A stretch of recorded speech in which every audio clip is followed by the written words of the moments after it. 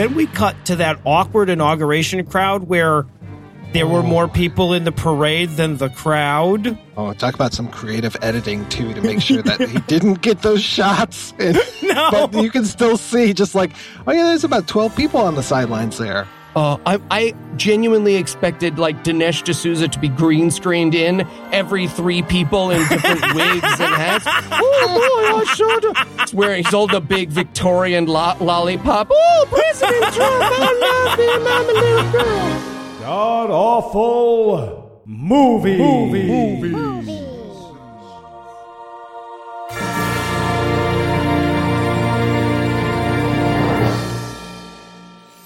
Welcome back to the Gamcast, where each week we sample another selection from Christian cinema because somehow we still don't know any better. I'm your host, Noah Illusions. Heath was unable to join us this week, so maybe he knows better. But sitting 900 miles to my northeast is my bad friend Eli Bosnick. Eli, how are you this fine afternoon, sir?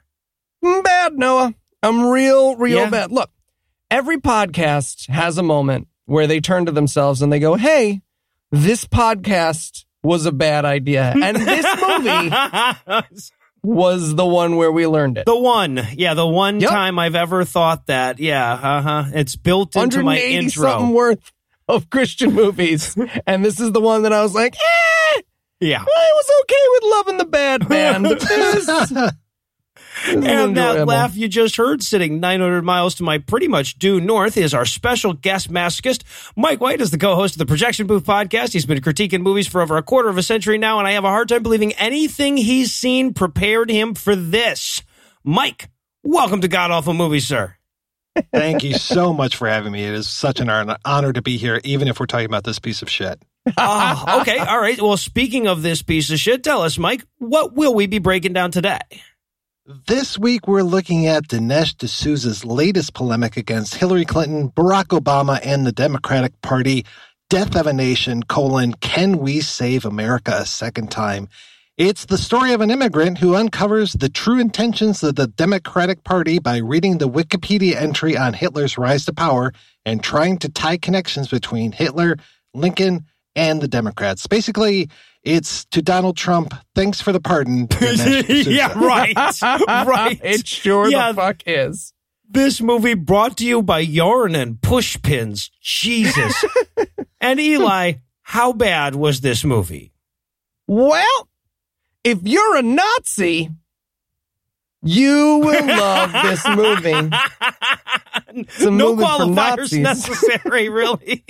Nope, not a one. Yeah, so I'm going to apologize in advance. We're going to get through this thing. I promise that we are, but I may literally have a fact check for every sentence of this movie in my notes.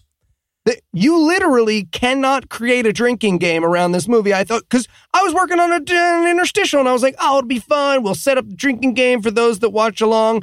Don't watch along. 2, you can't. Everything kills you. Every possible drinking game except for truth, which you can play with your teetotaler aunt. Other than that. Oh, God. Yeah, and she's probably watching this movie, so it'll work out well. All right, so is there anything you guys want to nominate this one for being the best at being the worst at? I'd like to nominate it for best worst. I'm not a Nazi. You're a Nazi. Oh, that could have been the tagline. I thought it was for a few minutes. That's a conversation that happens with a Nazi. Like, I know we use the word Nazi now and then, here and there. There's a Nazi in this movie, and he asks the Nazi if he's a Nazi. And the Nazi's like, no. And he's like, well, settled. We'll get to it. And the reason, by the way, that he's talking to a Nazi is because he feels the need to parse the difference between his position and a Nazi. And a Nazi, yes. He is clarifying the differences between himself and a Nazi, and he does a bad job. He really does, yes, both in choosing the Nazi and in clarifying. It reminds me of like, was God one person, 3 people? How about we just maybe say maybe there's not a God? Yeah. All right, so usually I wait until after I've started watching the movie to fill in my best worst, but I didn't have to in this instance. I'm going to go with best worst cover art. Now, this is it's like the opening to the Colbert Report ejaculated. That's the background, right? And in the foreground, you have an image that is half Abraham Lincoln, half Donald Trump. And they don't meld well, by the way. No. Like, whoever did his absolute best to combine these two faces did a bad job. Although I will say probably Trump takes a look at it and he goes like, a hat would be easier than the comb over. Can I still, the stovepipe, is that, they still doing that? I missed it. Should have gone with stovepipe. All right, I'm going to go with best worst coincidence.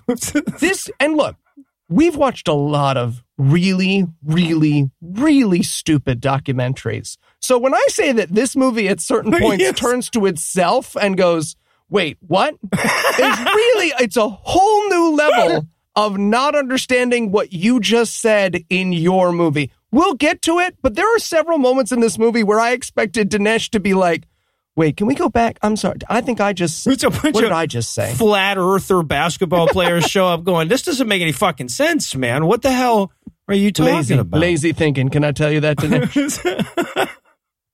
All right. Well, I can't speak for the rest of the... You know what? I think I can speak for the rest of the panel on this one. I'm not inebriated enough to revisit Dinesh D'Souza arguments, so we're going to pause for a quick break, and when we come back, we'll dive into all the revisionist bullshit that is Death of a Nation. Here at God Awful Movies, we'd like to keep things fun and fresh by presenting our ads as skits or humorous dialogues. But it turns out, not every podcast can do that without it being terrible. So when our advertiser, Robinhood, sent out a podcast-wide advisory for everyone to just please read the freaking copy verbatim, we understood. Somebody else screwed it up for everybody. So with that in mind... Robinhood is an investing app that lets you buy and sell stocks, ETFs, options, and cryptos, all commission-free. While other brokerages charge up to $10 for every trade, Robinhood doesn't charge any commission fees. So you can trade stocks and keep all your profits. Plus, there is no account minimum deposit needed to get started, so you can start investing at any level. The simple, intuitive design of Robinhood makes investing easy for newcomers and experts alike. View easy-to-understand charts and market data and place a trade in just 4 taps of your smartphone. You can also view stock collections, such as 100 most popular. With Robinhood, you can learn how to invest in the market as you build your portfolio. Discover new stocks, track your favorite companies, and get custom notifications for price movements so you never miss the right moment to invest. And Robinhood is giving listeners of God Awful Movies a free stock like Apple, Ford, or Sprint to help build your portfolio. Sign up at awful.robinhood.com. Robinhood, for when your Robin needs witness protection. No, it's not. Hi, I'm Eli Bosnick, professional comedian. And I'm Andrew Torres, legal counsel for Puzzle in a Thunderstorm, LLC. We say a lot of silly things here on God Awful Movies, like when we pretend to dig up anti-women's rights activists. Yeah, or when our cast accuses each other of murder. And I think it's clear to any reasonable person that when we say those things, we're joking. These are jokes, 100% jokes that we don't mean at all. Isn't that right, Andrew? That's right, Eli. Jokes indeed. So if you're a Trump supporter and you listen to our show, maybe skip this episode. Exactly. And all of our episodes, every single episode. Now, this show isn't for you because you're a heartless piece of shit who doesn't deserve to have nice things ever. Right. But if you are a sitting judge or a prosecutor or you work for the Department of Justice, please keep in mind that we have placed this at the very, very beginning of this week's episode. You're like wet-mouthed, evil little toads. You're like red-hatted, cowardly little KK. I'm saying right now. Absolutely not. Not even with the warning. Well, they should. I need a Tums.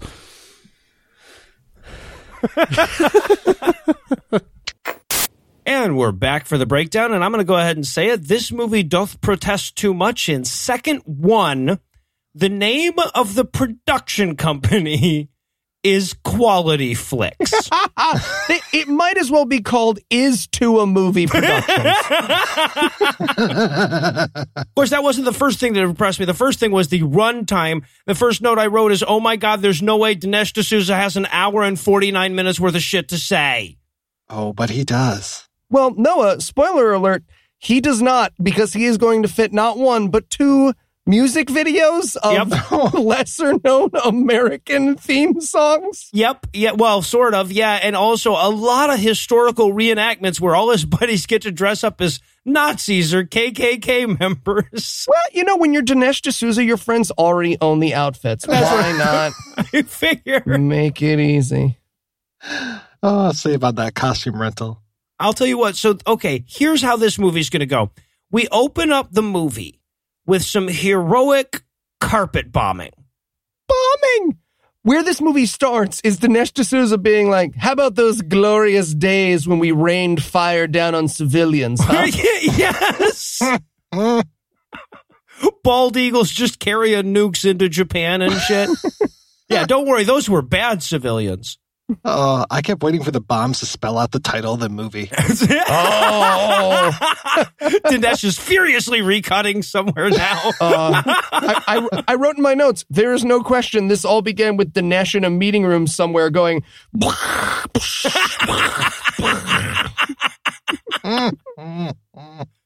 Yeah, so what we're watching here, I guess, is the raid on Berlin, right? So, like, we cut to Hitler and Ava in the bunker. Yes, Godwin achieved. It's 1 minute and 36 seconds in. Oh.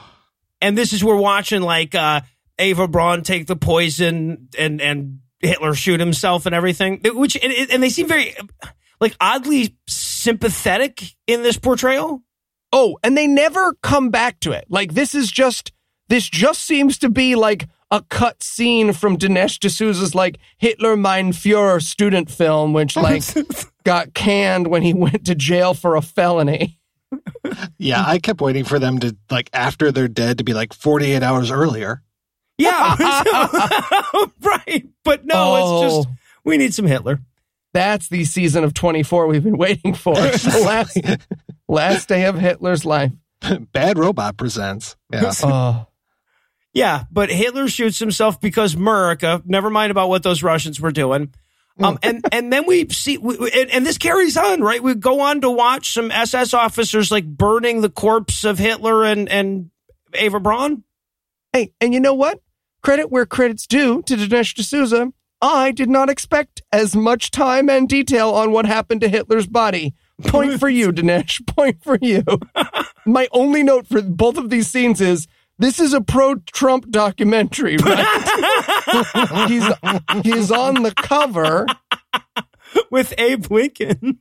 If there had been a gunshot, because they do that pan-away gunshot moment, and then we see, like, a young Donald Trump standing there with a smoking gun.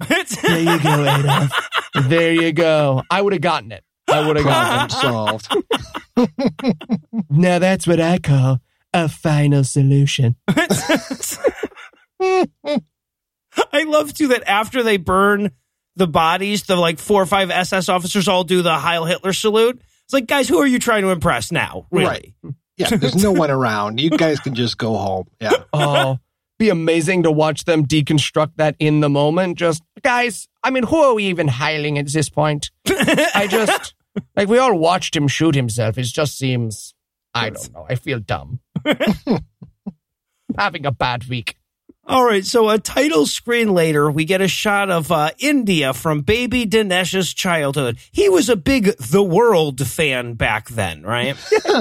He opens this by being like, when I was a boy, I was curious, why do nations live? And why do nations die? And I wrote my notes, see, I already don't believe you. I already don't believe you. I think you're lying about your childhood, Dinesh. Yeah, well, I mean, I guess, you know what, growing up in India, maybe that is on your mind a little more as a kid. But also, he starts talking about, because, you know, nations can die. Just look at Germany. It's like, well, that's still, he's like, look at the Roman Empire. I'm like, that's not a nation. It's got empire right there in the name, man. You know there's still a Britain, right? And at least they're all right there in that one history book that he has. So, of course, this is his big lead into, like, you know, a lot of great nations have been destroyed. Could America be destroyed too? I wonder. Yeah, well, let's find out. And now we're gonna cut to Times Square. First of all, how dare you be in New York City, right? For this fucking movie. This is all. How dare you use my beautiful city as an example of America? Go somewhere where we don't think you're a giant piece of shit. Right, come to Waycross, fucking Georgia. Walk around in the damn town square here. Right. All right, so now we cut to an anti-Trump protest, and I love it. Opens with the chant, "America was never great." And I'm like, ooh, Aunt Kathy's blood's boiling now. Oh, those horrible protesters. You know, how dare they exercise their First Amendment right? Am I right? No, they're against the First Amendment. That's where we're going to learn later. Yeah, no, the people who are against white supremacy and class inequality are the enemy. That's the opening thesis of this film, right? Yeah, and it's amazing because this is the first, but definitely not the last time in this movie he traps himself. He's like, I believe in the First Amendment. I think it is important. But who will stop these protests? Wait. Yes. He literally says, who will stop them? I'm like, the people expressing their First Amendment, right? Yeah. Oh, and they are still so terrified of the Occupy people. My goodness. Yeah, like the fact that for one brief second they thought they saw, oh wow, it could get that bad. Okay, hold on. Yeah, no, I can see how that lingers. So yeah, but he's like, but one man could stop all of this First Amendmenting, and then we get the first of many Trump cockslobber montages. Oh, watching someone try to shoot Donald Trump in a positive light is like taking food photography of human shit. I have never been more confused and disgusted. All these like winky, because every word he says is horrifying and disgusting, and all the shots of him are a second and a half long because that's the longest a camera's ever been on him without him being like, rape is cool. So it's just like a second and a half of him doing a thumbs up, and then it's bald eagle, and then a second and a half of him managing to step onto a stair, which if you find the extended footage of, he has toilet paper on his goddamn shoe. Well, and it's one of many times where Dinesh D'Souza thinks he's making one point whilst he makes another, right? Because this starts off with a montage of all the people on the news and in academia and in the media laughing at the idea that Trump was going to become president, right? And it's like, yes, you did something that was laughably stupid, right? Yep. That's what you're proving here. What do you think you're proving? This would be like if a guy made a documentary about the time he won the lottery to prove that playing the lottery is smart. Yeah, no, he's bragging. He's like, America lemming their way along with a Russian foreign agent, glorified weatherman, liar, rapist. And boy, did that piss off the libtards. Good job, guys. I love how he took Obama's, his inauguration speech where he's talking about to remake America. And then he puts words in Obama's mouth where it's like, to remake America, America must die. And it's like, what? Yeah. When did he say that? He literally fills in the blank for Obama because Obama's like, you know what? I like baby blood. He was going to say baby blood. All right, moving on. Well, the whole argument is so fucking stupid because he's like, if they're going to make a better America, well, then worse America will have to die. You know how your 5-year-old self had to kill your 4-year-old self in ritual combat? It's like that. Oh, okay. He's just standing there creating a burial for his old skin cells. It's terrible. I molted. All right, so then we cut to the night that Joy died. Boy, this was the hardest part of the movie, right? Reliving election night 2016.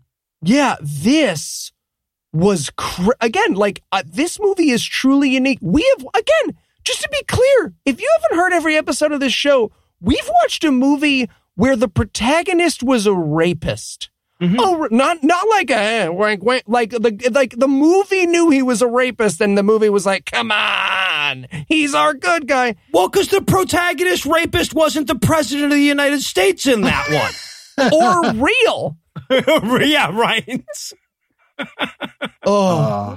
Yeah, this hurt. When they brought Nate Silver on, I was just like, look at Nate Silver's stupid fucking liar face. my craziness really came out watching this movie. My notes are just a jumble of things I'm angry at, just past blame, psychological transference. Like, this is a log for a later therapist to go through and write a paper about. This stuff, I mean, I was on the verge of tears watching this again. It just hurt me so much. There is, however, one bright spot in this footage, which I don't watch The Young Turks, but Shankniger, is it Shankniger? What is it? I don't know. I don't watch it either. But yeah, that guy with the weird The guy who's the head of the Young Turks. He has this amazing moment where he's just like, fuck you. Fuck everyone who voted for Trump. Fuck your face. Great. I was like, oh, I gotta start watching that show. He gets me. Yeah, right. Is that just a news show? Like, I really want that just to be a news network. One honest guy comes on at 8 p.m. Fuck you. Right in the mouth. I want him to crawl over the desk, go out in the street, and just start punching people. Yeah, so that's the extended footage version. And of course, Dinesh can't make it through this montage without congratulating himself. Yep. Oh. He's like, yeah, there's no telling how much of a difference my Hillary bashing movie made, but it was probably really super significant. If you I matter. Me. So there's Hillary's America on one hand, Russian agents on the other. I'm not sure who made more of a difference. Oh. It's so much easier to believe that Russia hacked the electorate system than to believe that America is fucking stupid. Well, the thing is that they didn't hack the electorate system. They hacked the dumb Americans, right? Yeah, that's true. Yeah, and that's what's so depressing about this is that those guys are so easy to hack. We can't put new software in them. Oh, man, how great would that be? Just changing out the back of your Aunt Kathy's head. Yeah, right. Oh, man, look at all these Minion memes. You know, this is the problem. You let this software build up and it spiders itself. All right, so after we get done watching this montage of my fucking teenage efforts at having sex or whatever the fuck it was that I was blocking out during this moment of the movie, we get the left-wing pundits giving what Dinesh D'Souza must assume are these like way out there crazy predictions for the future, except that they all came true within the first 2 years of his presidency. All of them. All of them. And the best part is, like, you can see, the amazing thing about this movie is that you can kind of see from Dinesh D'Souza's perspective, the like, oh, look at how upset they all were. Isn't that silly? But like, he's so unempathetic that he doesn't understand the difference of like why Republicans were mad when Mitt Romney lost as opposed to why Democrats were upset why Hillary lost. Like he doesn't understand that the reason all of these people in this montage are upset is because their rights and freedom are going away and the country is not what they thought they knew. He's just like, yeah, I was pretty bummed out when I lost the Super Bowl too, but these guys are really taking it hard. Look at them. What a bunch of whiners. Yeah, right, exactly. And again, like these, for any other president, these statements would be completely overstated and ridiculous or whatever, but it's Trump, and it's impossible to overstate how bad he is, so they're not. But of course, fucking Dinesh D'Souza doesn't miss a beat. He's like, but so again, the left turned to violence. I'm like, did we turn to violence? Did we? He then shows footage. First of all, he's desperately showing footage of before Trump got elected. Then he shows some footage of way before Trump got elected. And then at the very end, he like pops in some footage of the Women's March and he's like, hey, you know, Antifa, the first Women's March. All same thing, really. Yeah, I mean, he does, at least he says, he's like, you know, Jill Stein called for a recount. I'm like, okay, we can agree that was stupid. All right. Right. She fucking stole all those people's money. Yeah. Oh, God. And votes. And it was so tough to see her again. It was just like, it's like seeing just a bad memory coming back. It's like, why? Why do I have to see Jill Stein ever again? Right. Why did I date you? I didn't have to, like, there was no reason. It's just not even logical that I would have dated you. Yeah, right. Yeah. It's like running into your ex in the grocery store if the grocery store was on fire. I was like, oh, this is bad. This is so much worse now. Yeah, but, Dinesh gives us that important lesson that we should have taken away from 2016. If you point out how dumb people are dumb, they're going to cut off their noses to spite you. I wrote, people will vote for a racist if you're not nice to them. Dinesh D'Souza. There you go. So that's lesson one. Now, okay, so then we cut to that awkward inauguration crowd where there were more people in the parade than the crowd. Oh, it's phenomenal. Oh, talk about some creative editing, too, to make sure that he didn't get those shots. No. But you can still see just like, oh, yeah, there's about 12 people on the sidelines there. I genuinely expected like Dinesh D'Souza to be green screened in every 3 people in different wigs and hats. Oh, boy, I should have. It's where he's holding a big Victorian lollipop. Oh, President Trump, I love him. I'm a little girl. Like young Mr. Burns. The crowd from the Zapruder film is along the side there or something. Oh, those little characters that watched you in Excite Bike back in the day. Yeah.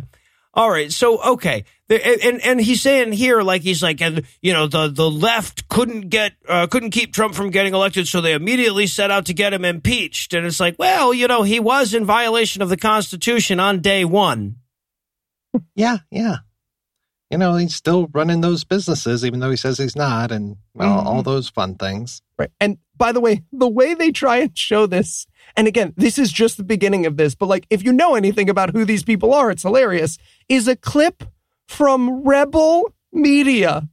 Basically the KKK newsletter comes out. The people who got kicked out of InfoWars for being too open about their white supremacy, with Lauren Southern in front of the camera. The girl who bought a boat to try to drown refugees and got kicked off Patreon. That's his news reporter in this montage. Jesus Christ. I honestly expected like his next shot to be a guy in a KKK hood, just very calmly standing in front of a storefront window. We can't say what damage was done to this Starbucks, but all we know is it's terrible. Back to you, Fred. I'm wearing a normal outfit. Well, and again, like, because they said, like, he's trying to talk about how bad the liberals were being. He's like, they were even talking about using the 25th Amendment to make him not president anymore. And I'm like, yes, if he hadn't been insane, that would have been out of bounds. Right. Oh, also, he talks ever so briefly about the fact that Trump admitted to sexually assaulting people on tape. And his response is, we didn't vote for a choir boy. Yep. This is a guy who made an entire movie about how you can't trust Hillary Clinton because of her emails and dedicates 1/18 of a second to the fact that the president is a rapist. Well, and far less to the fact that he's a Russian agent. Yeah. Uh-huh. Yes. All right. But then he goes, okay, and this is where everything just turns from frustrating and anger making to completely insane too, right? Because this is where he goes like, but if you think about it, this is really just like when Lincoln got elected. Remember, the country was ripping apart then, it's ripping apart now. It's just, if you think about it, that makes him, Trump, just like Lincoln. Oh, and this is such a beautiful turn. Because you know what? I'll admit, I did not enjoy the first 10, 20 minutes of this movie. I was really upset. I didn't like rewatching this. I didn't like rejoining this thing. But this is where Dinesh D'Souza takes a hot, steamy shit in his hand, takes a big old mouthful, and is like, yum, fresh apples. It's so crazy that it goes back to being fun. The similarities he's trying to point out between Abraham Lincoln and Donald, he might as well start going to height. He's like, did you notice that they both were within 6 feet of each other? The same number of letters. Yeah, right. It's like when they start pointing out the similarities between JFK's assassination and Lincoln's assassination. He just starts going through a list like that. I'll tell you what, here's the thing I took away from this little Lincoln introduction. Dinesh D'Souza asks his wife to put on a stovetop hat and a mustacheless beard from time to time. No question. There is no question. Also, I think that's the same actor who played Hitler. And I get it, it's a low-budget production, but the effect is weird. Can I just say? I love his introduction. It totally reminds me of Maximus coming home from the gladiatorial wars or whatever. You know? Running his hand across the amber waves of grain and whatnot. Yeah, no, it's fucking... if there's such a thing as Lincoln porn, this is Lincoln porn. So then we get a montage of Democrats pointing out how fascist Donald Trump is. The entire movie will be at this point an effort to dig into the definition of fascist and show that technically Trump only really ticks off 3 of the 4 boxes. Yes. No, not only that, but he gets so close to the truth here. I laughed so hard I cried at this moment because there's all these people going like, he's a fascist, he's a racist, he's a fascist, he's a racist. And then Dinesh D'Souza comes on and he goes, but they've been calling Republicans and Christians racists and fascists for a century. And you can hear the pause where he's like, man. Hold on. Wait a minute. Were none of them... I just made it about the past. Am I saying that no one in the past was racist? That doesn't seem right. I'm Dinesh D'Souza. Well, and look, if you just talked about Trump being racist, you know, maybe if you're trying to argue against it, you put up some of the well-known clips of him being racist on camera and then try to argue how those aren't racist or something. Or maybe you ignore them altogether and you show the Statue of Liberty and shit instead. There you go. Problem solved. Not only do you ignore them, but you respond with, and this is a real quote from the movie, but what if America is good? What? Question, is it a straw man if you don't bother to attack a point? Yeah. Well, we didn't vote for a choir boy. Well, no, exactly. Yeah, no, the argument from and moving on. So now we're going to learn who the real fascists and racists are. Hint, we're looking at New York City. I think we know who runs that. But before we can do that, we have to sort of soften the term nationalist, right? Where he's like, this is the part where he's like, well, if you think about it, Gandhi and Mandela were nationalists. So was Winston Churchill. I'm like, oh, you were doing good.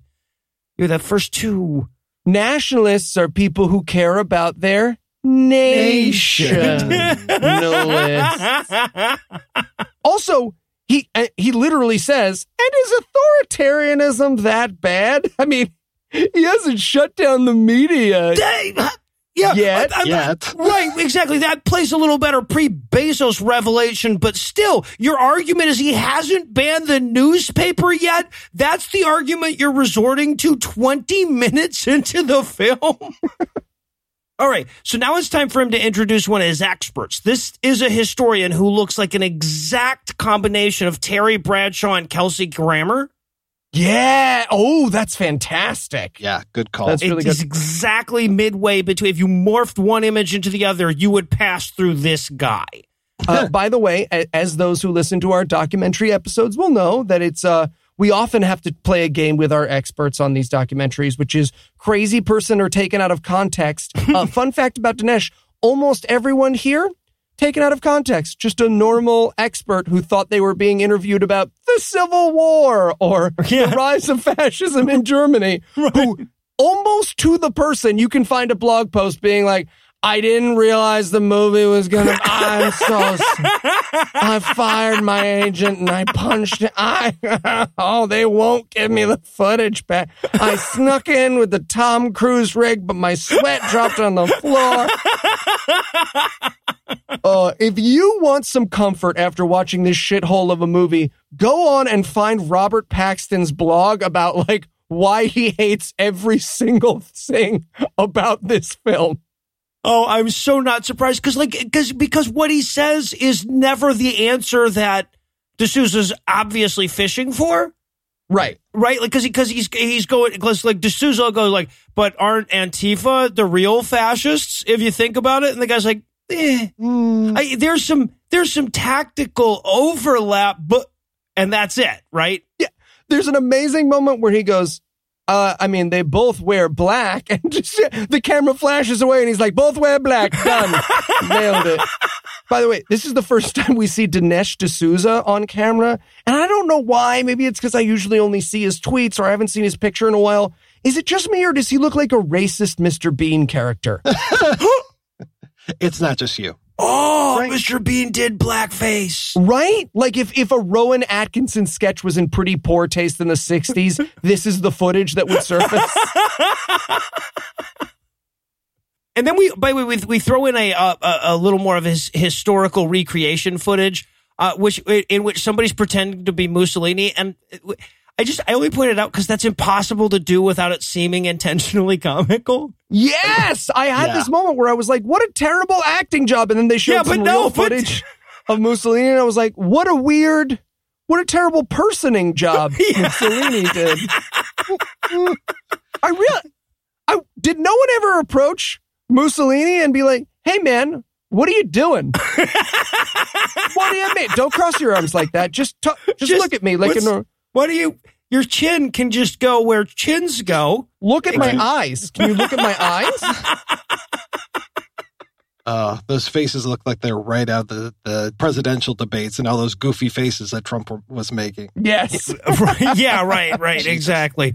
But you know what? That's the thing, though. I think Mussolini gives us the best image for how history will look at Trump, because they'll look at the video and they'll be like, he's impossibly goofy, right? Oh, somewhere right now there's a baby being born who's going to be a Trump impersonator in 20 years that everyone tells is too broad, but he's nailing it, right? Gets back to the dressing room. Assholes, watch some archives. Motherfucker. He was like this, though. He was. The makeup is not cheap. It is perfect. He was this orange. He was. I was waiting for Mussolini to have his Make Italy Great Again campaign, and then pretty much they came out with that. Yep. Yeah. All right, so, now we talk about Marxist predictions, because if there was any nation embracing Marxism right before World War II, it was Italy and Germany. Oh, my God. And listening to Dinesh D'Souza's 8th grade scanning of a textbook version of Marx's predictions, he's a bad bar mitzvah magician. Now you agree that I never touched this envelope. I'm Marx. His interpretation is that Marx said all of the workers in the world would rise up, but 100% of them didn't, so who the fuck? I have no idea what his interpretation is, or even what point he's trying to make here. Oh, he gets so twisted. He fucks himself so bad in this. He actually points out at one point that you have to reject Marxism to get to fascism, which is what Mussolini did. But that fucks up the point he's trying to make, and he's just too stupid to know that. So he follows that up by saying, but you know who else was a total fascist? FDR. FDR! Look. We watch a lot of stupid, evil movies on this show, but it takes a special kind of special to dark backlight Franklin Delano Roosevelt and paint him as a fascist. Well, okay, so here's the thing. FDR, by the standards of a modern day U.S. president, is kind of fascist, right? You know, his court packing strategies, et cetera. The embrace of socialism was quite similar to it and everything. But if you only get halfway to fascism, it can still be good, right? You could just have the bad half or just have the good half. The argument that FDR is generally indistinguishable from Mussolini or Hitler, which is where he's going with this, that's pretty indefensible. Oh, and again, he is posing the New Deal as the same as the government control that Hitler and Mussolini imposed. He even has this great little list. He's like, FDR wanted the government to control wages, where people ate, where they worked, where they lived. He gave people all of those things. Yes. Where they lived, as in not in a fucking tent in fucking Central Park. How dare you break up those Hoovervilles? Yeah, exactly. And by control wages, he literally means create a minimum wage. Create a minimum wage. Yes. As though some guy was making $16 an hour and FDR was like $7.25. Yeah. They're like, oh, you are so close to Hitler. He goes at one point, he's like, and also, by the way, FDR said all kind of nice things about Mussolini. I'm like, oh, wow, saying nice things about bad people is damning if you're a president. We cut to Lucy and Ethel eating transcripts of Trump's praise for Putin, Xi Jinping, Kim Jong-un, Duterte ad infinitum. Fuck you. Yeah, this was before he could send a nasty tweet about Mussolini. Yeah. All right, so clearly Mussolini would have voted for Hillary, but what about Hitler? He's with her. Yeah, well, clearly. So it's time for us to really dig into Hitler's origin story in this pro-Trump movie. Seems like for most presidents, you could avoid the Hitler origin story to tell the story of that president. To be on your guys' side, but not with none Trump. of you defending Donald Trump. And there's this phenomenal moment where he goes, you're right, because he's talking about pre the beer hall, like Hitler wandering around the streets of Berlin, just like fucking hookers and living in Bohemia. And he literally uses the physical locations of Hitler and Lenin's house to say that they were like buds. Yeah. It's like, look, they were 3 blocks away. They probably ran into each other. And it was like, oh my gosh, Lenin, how are you? Hitler?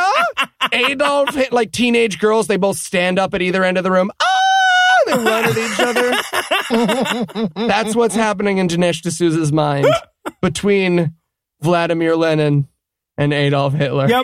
Yep, they even went to the same bar. Not necessarily the same time, just they have also both been in the same bar at some point. In a bar at some point in their lives. Yeah, I was in the same store as Donald Trump one time. Don't judge me. Please don't judge me by that.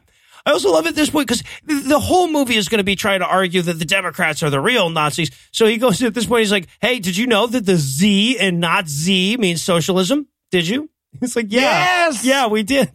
Argument from Liar on Twitter. Good for him.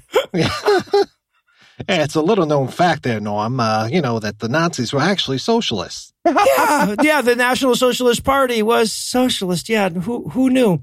But and then he says, and if you think about it, look at the Nazi platform and see how similar it is to the look at these 4 points on the Nazi platform. You see how similar it is to the Democrats? Don't look at, we're going to put those in small type, little type. It's amazing. Because platform, he might as well be like anti-smoking laws. Who does that sound yes, like? he is. Who said they were going to fix the MTA and then someone else made the trains run on time?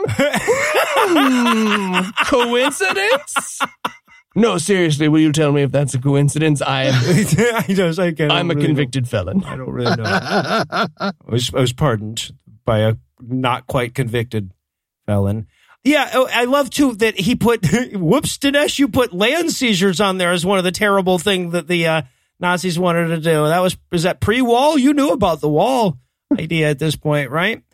And also, by the way, I don't know at certain points which terrible thing he's defending here, but he explains that Hitler's racism was really rooted in his hatred for capitalism, because if you hate capitalism, obviously you must thereby hate the Jews that run it. Yeah, he gets confused. He's like, Hitler hated the bankers, which means he hated the Jews because all Jews are banker. Cut that, Todd. Todd, I need you to cut that. Just Send cut me the last 3 words, though. I'll keep the rest. Everything else I'm going to put in my movie on purpose. Yeah, and he goes, and oh, by the way, do you know what the Nazis did with all that money that they stole from the Jews? They redistributed it like the Democrats want to. Like, that's implied in the term stole, though, right? Like, you can't steal something without redistributing that thing. Also, really makes you want to know what Dinesh's definition of redistributed is, right? It's just picturing the Nazis sitting at a giant 64 million person poker table. All right. 1. Everybody gets 1/73 of this painting. I want a corner piece. You don't get a corner piece. I thought it was just Hitler on a big old pile of gold like Smaug or something. Yes. Little invisible Jew running around in his giant pile of paintings. Oh, where are you, Mr. Underhill? That is our remake of the Lord of the Rings. We're doing it. Also, still less racist than the original Tolkien one, so we're okay. All right. So, so now we do some more pointless Nazi dress up with Dinesh's friends. We get this guy and I only bring it up because of this guy. This guy thinks that German accent equals yelling. Oh, I loved this because he's trying to do the fall of Hitler meme, right? We've all seen these little video clips where it's that clip from the movie where Hitler loses his shit. Right, downfall. Downfall. And Dinesh doesn't understand that it's an ironic redoing of the movie. He's just like, look, if you want to make a point, you show Hitler yelling at people. I know. I have been on the Twitters now for a year. I'm a convicted felon. Maybe this movie will go viral. And he also goes, at this point, he's like, if you think about it, the Nazis are also a lot like the KKK. And I'm like, okay, you lost 15% of your viewers or so right there. And then he's like, but that gave my friends a chance to wear their nice little ghost costumes. So they did. Yep. But the reason we're talking about the KKK here is because he's like, do you know that the KKK used to be a bunch of Democrats? And I'm like, oh, right. But Dinesh, who's in it now? Right now. By the way, he will get to who's in it now later on in the movie, and short of running at his own fist until he punches himself unconscious, there is no way for it to go worse for him. But for right now, he's just going to give us the old, all the KKK were Democrats thing. Yeah. All right, so now it's time to recreate more Nazi shit. We do the beer hall thing that I'm not going to try to pronounce it because I don't remember the pronunciation, but we have a little recreation here of Hitler taking over a beer hall and talking about how Jews suck.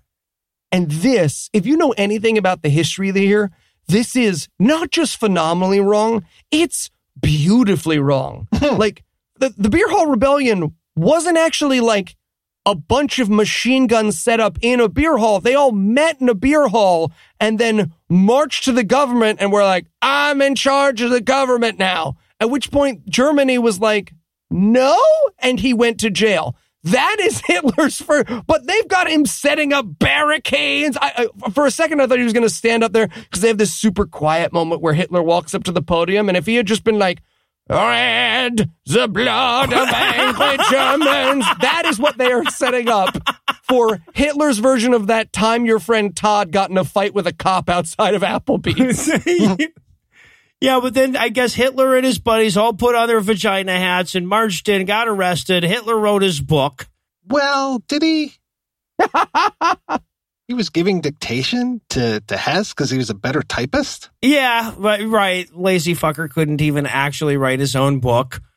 Oh, man. We need a doodly-doo flashing back to Noah as Hess and me as Hitler. It's like that sentence doesn't What add do the up. red squiggles you keep drawing underneath it mean? Herman? All right, so this is where they quote the whole thing, where Hitler talked about the big lie. And they put it out there as though Hitler presented this as his strategy going forward. It's like, no, this is what he was saying the Jews were doing to the German workers to cost Germany World War I, right? Like, yeah. This is what he was accusing someone else of doing. So right now, Dinesh D'Souza, you are mimicking Hitler without realizing it. Yeah, I think Dinesh D'Souza thinks that if you tell a lie quote is in Mein Kampf. Because we see him dictating it to Hess. Well, that if you tell a big enough lie, isn't that Trump's platform? Right. That's right. 2020. If you tell a big enough lie, 2020. Yeah, and then he points out, again, like one of these points where, he thinks he's making a good point. He's like, Hitler was a big fan of Andrew Jackson. Again, probably played better before Trump got the Andrew Jackson tramp stamp. He literally looks into the camera when he says Jacksonian Democrats. It cuts away from the footage and to Dinesh D'Souza going, Democrats. See? Yeah. Notice I said the word Democrats again. Yeah. Oh, God, yeah. Trump has such a hard-on for Jackson. It's not even funny. I mean, let's put the Native American people right in front of the picture of Andrew Jackson and have a photo taken. Isn't that funny? Yeah, like that's what's so fucked up about this. Dinesh D'Souza's going, you know who else was terrible was Andrew Jackson. He was a Democrat. It's like, yeah, but no modern Democratic president was like, I'm a lot like Jackson, huh? Yeah. Jesus. No modern Democratic president makes a Trail of Tears joke about their opponent. Oh, God. Yeah, we should point out that we're actually recording this a bit early, so if our topical references seem a little bit dated, that's why. If by now he's shown up in red face with like a headdress exactly, on. That's This is why we aren't mentioning it, sorry. And now the pro-Trump propaganda / Hitler biopic moves on to 1933. You know who else rose to power in 1933 other than Hitler? FDR. That's like, It's like makes them buddies. It's like if they lived 3 blocks from each other or went to the same bar once. It's the bad. He's trying to compare the New Deal to literally Kristallnacht, and the stretches that he's doing. So he might as well be in like a full split like Jean-Claude Van Damme when the camera pats back to him. Oh my God. He's like, well, the New Deal also happened at night, also in the day, but at glass. Night. Factories breaking, the night of long knives, getting people and saving their lives. Rhymes. Nailed it. I'm a convicted felon. Well, and then he comes to the defense of homophobia. Yep. By pointing out that Hitler wasn't a real homophobe. No, not really. He goes, no true Scotsman on Hitler's homophobia here. Yep. And at first you're like, wait, are you defending Hitler or homophobia? Oh, it's homophobia. Okay, I gotcha. I wrote, Hitler was no social conservative. Exact quote, this movie. Yes. What? All right, but hey, you know what else that Hitler learned from the progressives? The Holocaust.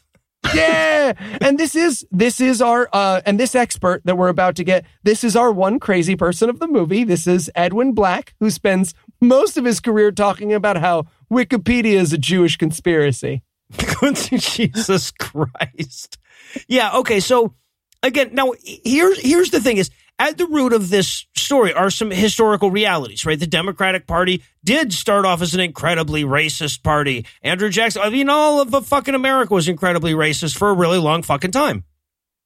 Andrew Jackson kind of still is. Yeah, right. Exactly. Yeah, right. I'm not putting a cutoff on that. So Andrew Jackson, terrible fucking guy, right? Terrible human being. Woodrow Wilson, terrible fucking racist. You know, like the Democrats after and immediately before and around the Civil War, terrible fucking people, right? Yes, we get that, right? But he's trying to milk that for the eugenics, right? Eugenics was very popular amongst progressives leading into World War II.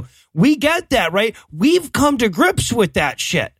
But the guy who's doing it now, turning to you and saying, a political party that you're presently affiliated did this before you were born by 50 fucking years is not a super strong argument. Did this before your parents were born. Yeah. Right. This is like Dinesh D'Souza coming to your house and trying to arrest you because the guy who lived there before was a murderer. Tell it to the judge. Just like I did, I'm a convicted felon. Just like me. Yeah, he's like, Democrats were super into eugenics. That's why they started Planned Parenthood. Yes!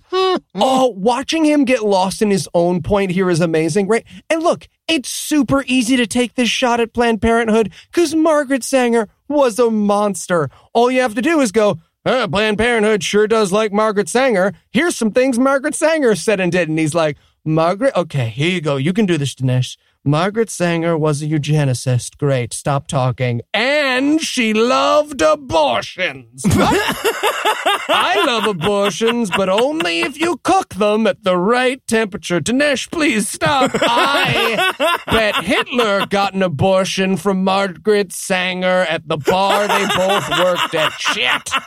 Leave it in the movie, Todd. Leave it in the movie.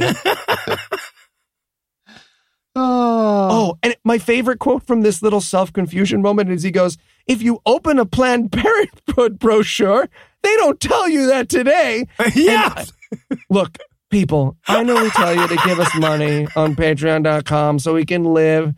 Give us money so that I can create a Planned Parenthood brochure that's just like, as you're making reproductive health choices and getting one of the only free PrEP smears available in your area, here's Margaret Sanger's forced sterilization program. I don't know why we're telling you about this either. Lady loved to sterilize. My favorite line is where he kind of wraps this up and he goes like, all right, we already saw that Hitler got his Holocaust ideas and his eugenics ideas from the Democrats, but what about his racism? I'm like, have we already seen that? I might have looked down. I was looking at my notes here and there. Curse you, Candy Crush! It was hard to not look away during this movie. Well, yeah, right. But it was also hard to look away, too. Yeah. Yeah. Oh, and remember, so this is where we have that whole big scene where the Nazis learn from the Democrats how to define Jew. Oh, this is, honestly, I can't write a doodly-doo funnier than this scene. It's just a bunch of people sitting around. Okay, what if someone's grandma was a Jew, but their father, like every time you turn the air conditioning down, he turns it back up again. So, what about that? Oh, yeah, just like, okay, we'll take all those Jim Crow laws and just do a find and replace for Negro with the word Jew. Problem solved. Yep. Yeah, that's pretty much the argument they're making, yeah. Yeah. Basically, fucking the Nazis throw down their KKK uniforms and yell, I learned it from watching you. Right, and he even makes the point where, like, the Germans are like, man, the Americans are a little too racist. Yeah, I'm just going to throw this out there right now. Like, those guys need to check in with themselves. Where's the Nazis? Yep, which is actually true in the instance that he's talking about, but I don't think it was specifically the Democrats. Historically, it doesn't pan out quite that way. So, and by the way, Nazis also hated freedom of speech like millennials. Yeah, because who burns books and CDs and video games in America? Democrats, yeah, I was going to say Democrats. And why the fuck would they show a part where, like, of the Nazis coming for the intellectuals, right? Again, yes! That's them! Yeah, the Koch brothers have a right-wing $1 million funded psyop with a list of professors they don't like, and he shows a scene in the movie of the bad guys doing the exact same thing. Yeah. I expected at any moment for Dinesh to, like, be narrating in a Nazi outfit, and then he looks down and he's like, oh, how did this happen?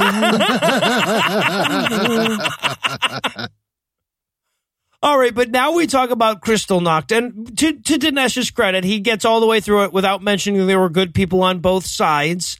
Yeah. He does say, he points out here too, he's like, they also targeted Christian churches during Kristallnacht. I don't know if that's true. I cannot find anything about that anywhere. I feel like maybe like they also got a window broke here and there. Well, what's great is he's trying to do the, like, Hitler wasn't a Christian thing because he spends this whole movie winking so hard at Christian supremacy. Christian supremacy thinks he has something in his eye.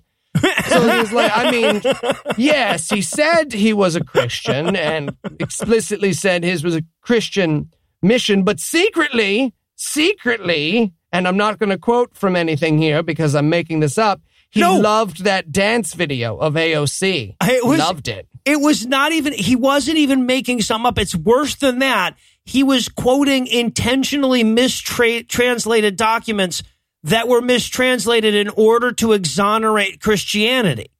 Right. That's better. That have been shown to be, yeah, right. And I'm thinking like, oh, wow, he wasn't a true Christian. How did you know? Did he refer to it as 2 Corinthians or something? Jesus. Oh, Hitler also persecuted Christians. Like, yeah, eventually you ran out of other people to persecute. Everybody left after you killed all the Jews in Germany was Christian. Jesus. Right. Well, technically, Catholics are Christians, so... Yeah, well, right.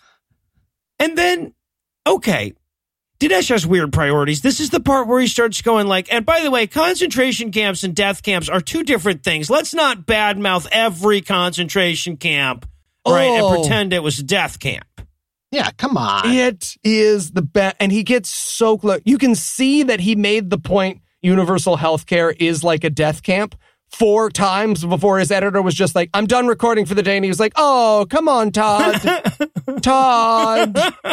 We have so much more recording to do. All right, I'll just explain to the open track that there's a difference between a death camp and a work camp. Yeah, and it was just, it was free labor, and that's not right. That's against the rules, according to Lincoln. Yeah, right, exactly. We already know where the Republicans stand on that. I also love his effort to try to tie the Holocaust to abortion here. He's like, if you think about it, like the Nazis were trying to kill disabled people, and a lot of times abortions are because of disabilities. Pretty much the same thing, right? Pretty much nailed it. And again, he's got a real historian here. And the cuts away from this are so clumsy and inauthentic. It's fantastic. He's like, let's talk about Nazi euthanasia. And the guy is very clearly a German historian explaining this horrible period of German history. And then it cuts to like Dinesh in a different room looking at a stuffed cutout of that guy going, so pretty much Obamacare, right? Yep. You said it, Dinesh. I'm a convicted felon. No, I mean, you're a convicted what? Crazy. Yeah, no, that's the guy he talks to about Mengele, right? Yes, Joseph Mengele, or as he liked to be called, abortionist Joseph Mengele. Yes. Did you know that after the war, Joseph Mengele went to Argentina and he became a doctor that performed abortions? Probably also gave out vaccines, too, when he was down there. Evil. Also, the only reason we know this is because he botched one of them. Right. Yeah. So again, just like story within a story here is that yes, Mengele tried to give some illegal abortions, but like on his second or third try, he was like, so now I wear you as a hat. Oops, she died. Oh. Right. But Dinesh explains this with this actual line. Mengele made an easy transition from one type of killing to another. Oh, God. Yeah. I really wanted him to continue with his metaphor and be like, death camps, but smaller, the popcorn chicken of death camps, if you will. I love this whole Mengele worshipped at the altar of science, just like those nasty liberals. Yep. Yeah, right. Yeah, no, he tries to use Mengele to smear medical science. Right. Truth. Yeah. You know who else loved truth? Adolf Mengele Sanger. Luther King Jr. But luckily, right then, America saved the Jews and there was no more racism. Oh. And then we shuffle along to the Nuremberg trials. You know who was disappointed by the outcome of the Nuremberg trials? Democrats. Jesus. They were worried. Yeah, no, right. They had to set us in place a great big multi-generational plan at this point. Yeah, yes. That's not the hallmark of a fucking conspiracy theory, to pretend they weren't Nazis this whole time. Oh, and this is the way he portrays this is phenomenal. So earlier in the movie, we saw a boardroom full of shady figures loving the Nazis. He puts age makeup on all of those actors, has them angrily point at a newspaper like, what the fuck, Jim? Fascism was your idea. And then literally they'll like turn their chairs 180 degrees. Everyone's taking off fake mustaches, putting on wigs. Yeah, so there was a 2-step plan that the Democrats came up with. Number 1, pretend that fascism wasn't an outgrowth of socialism. And number 2, pretend that National Socialism was nationalistic. I got to admit, they nailed it. They have fooled me. they crushed it. I remain fooled even after even after the wool has been pulled from my eyes. I remain fooled on this one. Even after hearing all of Dinesh's arguments? Would we call them arguments? No, not really. Kind of just saying stuff. Kind of like a homeless man on a subway. Yeah, right, exactly. Who thinks that eventually you'll give him money if he keeps talking and is right. Yeah, Jesus. All right, so now we're going to talk to another historian about how, if you think about it, the founding fathers weren't really racists. Even the slave owner ones hated slavery. It's the best. Democrats like to point out the founders were slave owners, but hear me out. No, you are. Oh my God, this is where he starts making that argument that slavery is just like socialism because the slaves got free houses. Yes! Right. Yes. They had UBI, guys. Oh, man. Yeah, the plantation owners, they gave them beds and they gave them food. Sometimes, maybe. Yeah, it's just like welfare. Yeah, no, he even says that they had centralized health care in the sense that, like, when they got health care, they weren't paying for it. Jesus Nailed Christ. it. Nailed it. Also, there's this great shoot where he's trying to show one of the Democrats, like, explaining to black freed slaves that slavery is good. And that's got to be a weird shooting day, right? Where Dinesh walks in the room and he's like, all right, and so in this scene, you're going to mime explaining that slavery is good to these 4 black guys. Action. You say that a lot, Dinesh, if I can just give you that note. Yeah, it's fucking insanity. All right. So then we move back to Lincoln again because this is a random fever dream of a fucking film, right? And and I'm thinking to myself, like, man, if you're trying to make Trump look good, stop pointing out Lincoln.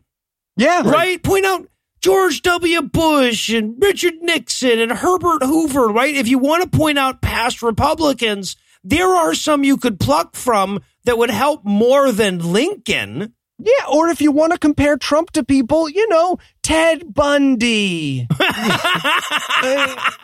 He's already brought up Hitler, so really no one to blame but myself in this example. Honestly, he would have had more success in this movie if he had just been like, Donald Trump is literally not Hitler. Yeah. You know who else is not the same person. Look at their birthdays. Time travel involved. Right. Different birthdays. Hitler was not bitten by a radioactive fascist. Show me the birth certificate. All right. So Lincoln shows up to tell us that slavery is bad. And to be fair, modern Republican audiences probably need to be reminded of this. Yes. But Dinesh makes this bizarre argument that Lincoln's biggest issue with slavery wasn't the racism or the lack of human dignity. It's that taxation is theft. The Fed is a Ponzi scheme. And am I being detained? Yes. I feel like this was Dinesh's outreach to his audience. Am I wrong? Where it was like, man, I am having a really hard time selling my audience that slavery is wrong. Okay. It's like taxation. What if I explained that it was just like on r/libertarianism when someone screenshots your post? Okay, excellent. This will win him back. I had an issue with how they were shooting Lincoln in a lot of these scenes, and I don't mean like John Wilkes Booth kind of thing. I mean just the way that he's kind of staring off into space, and I'm just like, is he talking to somebody? What is going on here? Yeah, right. Everybody else gets these elaborate recreations, and Lincoln, it's Lincoln because he's wearing a hat and he's standing out in this field of wheat. That's it. Just kind of staring off into space and saying stuff like, they're stealing your work. Yeah, he's just talking to angels that float above these cornfields, apparently. I guess so. Maybe Shoeless Joe Jackson is going to show up. There's the crossover we need, goddammit. Oh. Or there's also a scene here where Martin Van Buren looks up from a paper long enough to scare off the ghost of Christmas future. And then Dinesh has to point out, he's like, this is so weird. He goes, you know who else was a Democrat? Boss fucking Tweed. You don't know who that is, do you? Because my audience is stupid. Well, he was in Gangs in New York. Remember Gangs in New York? Here. No. I have a 2-second clip from Gangs of New York. This is how much I can get away with using legally. I so wanted to call Martin Scorsese and be like, do you know that your movie is being used in this movie? Look, man, I know you made a mistake with Silence, but are you in with Dinesh now? This is bad. Man. Come on. Yeah, right. Scorsese's made the show twice this year. This is a weird... 2019's been fucking weird. All right, but then, and just then, the Democrats started the Civil War. Ah, those Democrats. Elizabeth Warren and Bernie Sanders in their gray outfits marching down the front lines. All right, well, what better place to pause than when you realize you're an hour into a movie about the Trump presidency and you're just now getting to the Civil Goddamn War. So let me give Act 3 the hard sell here. Will Lincoln defeat slavery? Can rugged individualism conquer Nazi Democrats? Which party is actively pursuing a strategy of disenfranchising black voters? Find out the answers to just the first two questions when we return for the bald eagles ejaculating to apple pie's conclusion of Death of a Nation. Hi, I'm Eli Bosnick. Here at God Awful Movies, we have all sorts of ways to tell you about the fantastic services offered by Wix.com. But there's one we haven't tried. Threats. That's right. Threats. Because a few weeks ago, I purchased HeathEnright.com and forwarded it to the Manchurian Ramen homepage. Wait, what? Now, instead of Heath having a lovely webpage dedicated to his interests, each second is associating his search engine optimization more and more closely with ramen noodles. Damn it. But you can help. Whether you're a website builder or you just want to see how easy Wix.com's free website builder is, build a Heath Enright themed website, and if we like it, I'll forward Heath's web address right to your site. Or you could give it back to me. Use one of Wix's 500 beautiful templates, their easy interface, and make the fan page that Heath Enright deserves. Because if you don't, I'm going to change it to... Get started now by going to Wix.com. That's Wix.com/podcast to get 10% off. That's Wix.com/podcast. Could we just maybe... Nope, we cannot do that. Okay. Hi, I'm Adolf Hitler. And I'm Benito Mussolini. And we're leftists. That's right. From our theories on racial purity to our authoritarian regimes, we are considered by all the best and the brightest minds to be big old leftists. And while there might be people today who say that progressive has taken on a different meaning, or that the way it has been applied to us was never meaningful to begin with. But that sounds like a liberal elite, just like us. Yes, we love the universities and did not do exactly what the American right is trying to do right now. So remember, when you hear Black Lives Matter, you gotta think of me. And me, Adolf Hitler. And Coulter. What did I just say? How many Tums am I allowed to take? Before that? Where are the extra Tums? Never mind. And we're back for more of this shit. When we last left our heroes, the party of Hillary Clinton and Alexandria Ocasio-Cortez had gone to war against truth, justice, and the American way. But don't worry, Abe Lincoln won. Yeah. Republicans freed the slaves. You're welcome, slaves. You're welcome, the blacks. Yeah, right. This entire segment of the movie might as well be titled, Republicans went on to have some of their best friends be black. Well, it's the Republicans who push for integration, you know. Yeah, right. No, it's a certain point it was. He's like, Democrats needed a new enslavement strategy. Enter Woodrow Wilson. I'm like, wow, did we just skip 11 presidents? Because I feel like we skipped 11 presidents. Wow, the outfits all changed. Did you notice the outfits all changed to Susan? Oh, and by the way, Plessy v. Ferguson was decided in 1896. That predates Wilson's presidency by a bit. Yeah, just a smidgen. And look, I mean, to be clear, yes, Woodrow Wilson was spectacularly racist. He famously did screen Birth of a Nation at the White House. But I feel like we could find some more recent examples of presidential racism if we really looked for them. Yeah, I think we might find a screening of Birth of a Nation. Yeah. We're counting Jared and Ivanka's movie nights. Yeah, it probably made it into the rotation. Yes. Yeah. There's that weird moment where Woodrow Wilson looks at the camera while D'Souza's giving his voiceover, and it's like, is he supposed to be speaking Wilson's thoughts here? He goes, if you allow me to define progressive in a way that no dictionary would agree with, Wilson was the first progressive president. Oh, it's amazing. If you use the one that Webster has, actually Lincoln would be the first progressive president. But don't do that. Don't look at anyone who thought they were moving forward. Also, we don't know what car and home insurance the Democrats had, or the Republican. Flo she's Republican.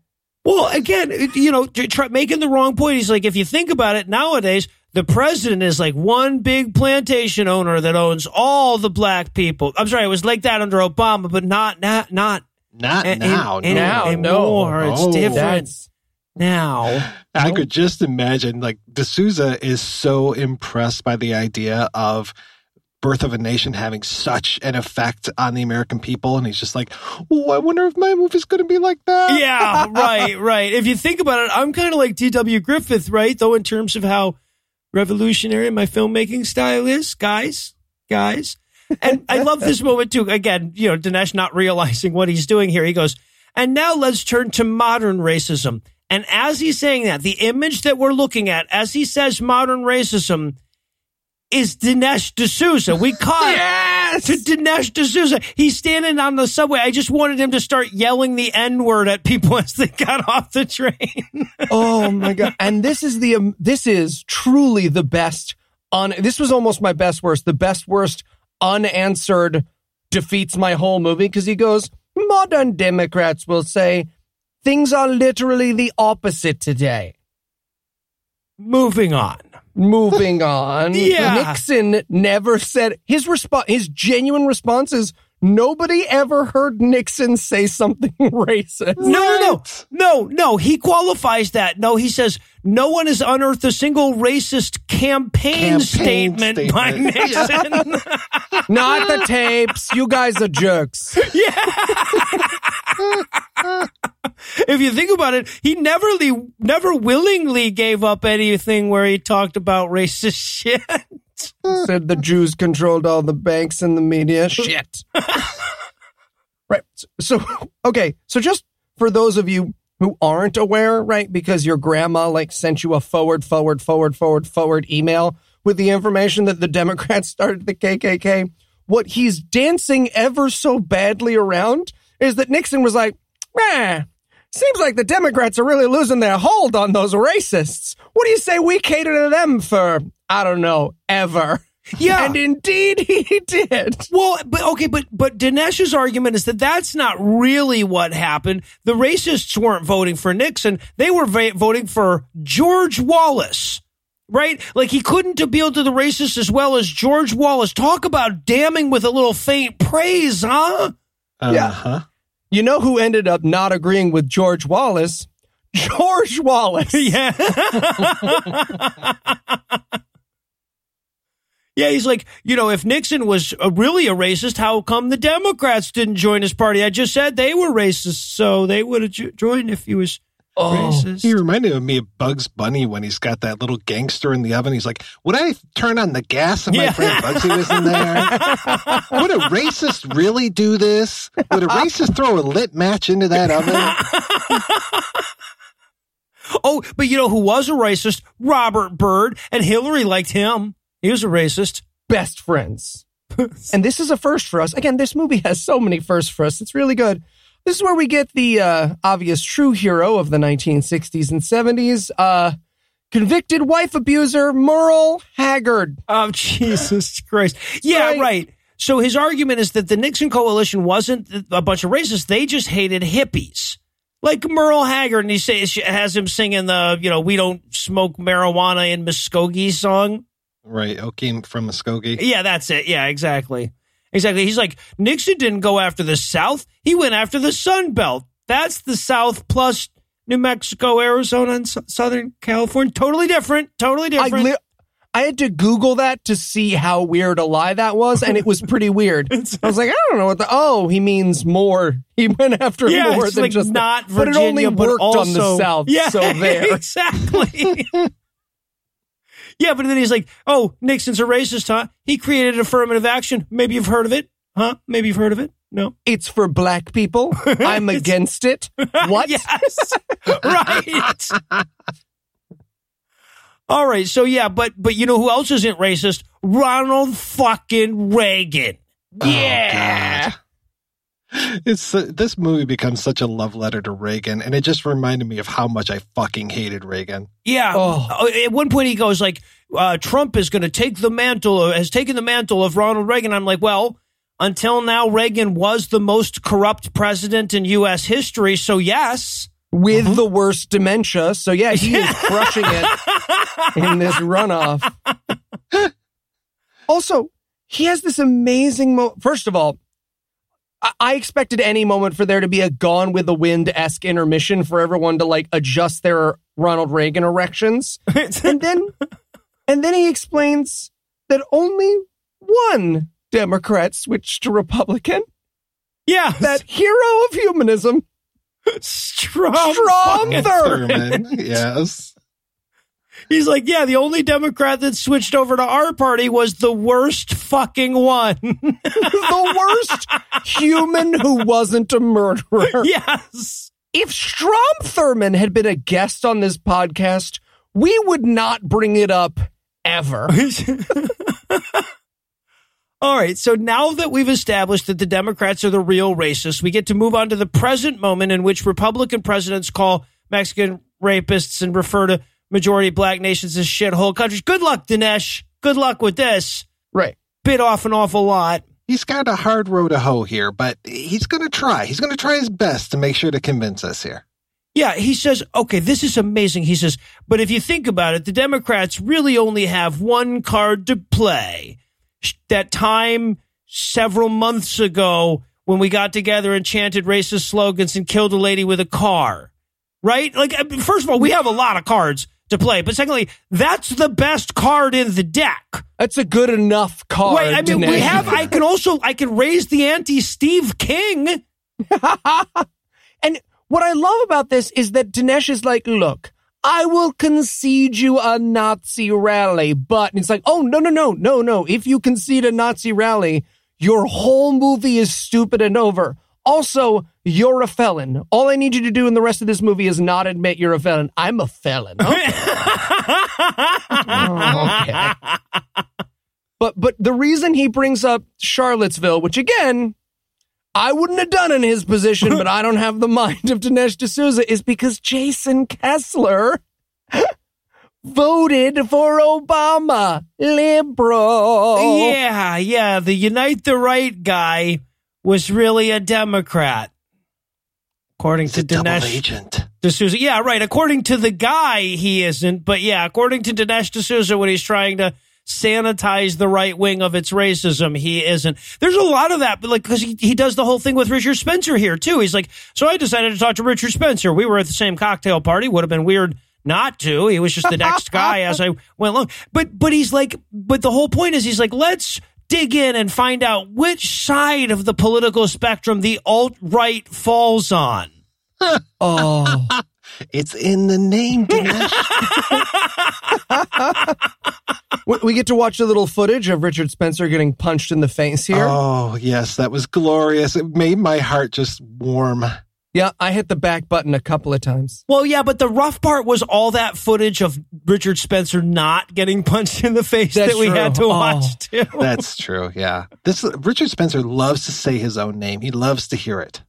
He must. Yeah.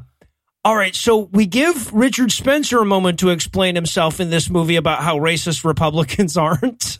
And the first question he asks Richard Spencer, intercut with footage of him giving a speech in front of people who throw the Heil Hitler salute, is, "Are you a Nazi?" And he says, "No." And that is it. Yeah, he's like, no, look, not every Heil is about Hitler, okay? He doesn't own heiling. I'm not a Nazi. I'm a white supremacist. It's a totally different thing. Right. Yeah. Right. Exactly. The People's Front of Judea. Come on. And Eli, you talked about that weird editing. This is some of the weirdest editing here. Oh my gosh. And you can tell that Spencer just goes on for so much longer. And it's just like, I just want 10 seconds of what you have to say, Richard. That's all. And well, what's amazing is, like, look, Spencer's a monster and a giant piece of shit, but he's honest, and you can't cut him to make him look good. This is Dinesh's attempt to cut him to make him look good, but he keeps being like, well, I'm a Nazi. Well, but the thing is that he's not trying to make Richard Spencer look good. He's trying to make him look not the exact same as Trump. To get there, he has to A, split hairs, and B, lie, right? Yeah. He's talking about Trump's immigration policies. Like, Trump was quoted as saying, I'm like, okay, 8,100 lies in 2 years, not a reliable source there, bro. But Trump was saying that he had this very slightly different nuance towards his immigration policy than you. Isn't that correct? He said to love your brother. I mean, he didn't literally say that. And he didn't literally mean that. He certainly hasn't done anything to back that up. But what he's doing here is he's trying to find ever dumber ways to get Richard Spencer to say, I am nominally different than the president that I support. Oh, I could watch this forever. Hi. I'm Dinesh D'Souza here with Richard Spencer. Richard, are you a Nazi? No. Okay. Well, then why do people say you're a Nazi? No idea. Well, that settles it. Hey, people say you are a giant racist and a homophobe. But I'm not. That's right. People are so confused. They sure are. We should... Guys, what did I just say? Well, they should, though. They should, yeah. Noah, you're supposed to be on my side here. And by the way, if you think we're exaggerating about how stupid it is, this is the point where Dinesh D'Souza says, wow, Richard Spencer, you're pretty much the white Malcolm X, huh? Yep. Oh, you're just like Malcolm X. What? Dinesh, I say that all the time. You would not believe how many times people have come up to me on the street, and when they don't punch me, they say, Richard Spencer, you are the white Malcolm X by any means necessary. Am I right? Right? Crazy. I've been in talks with Spike Lee and Denzel. They're going to play me in a movie.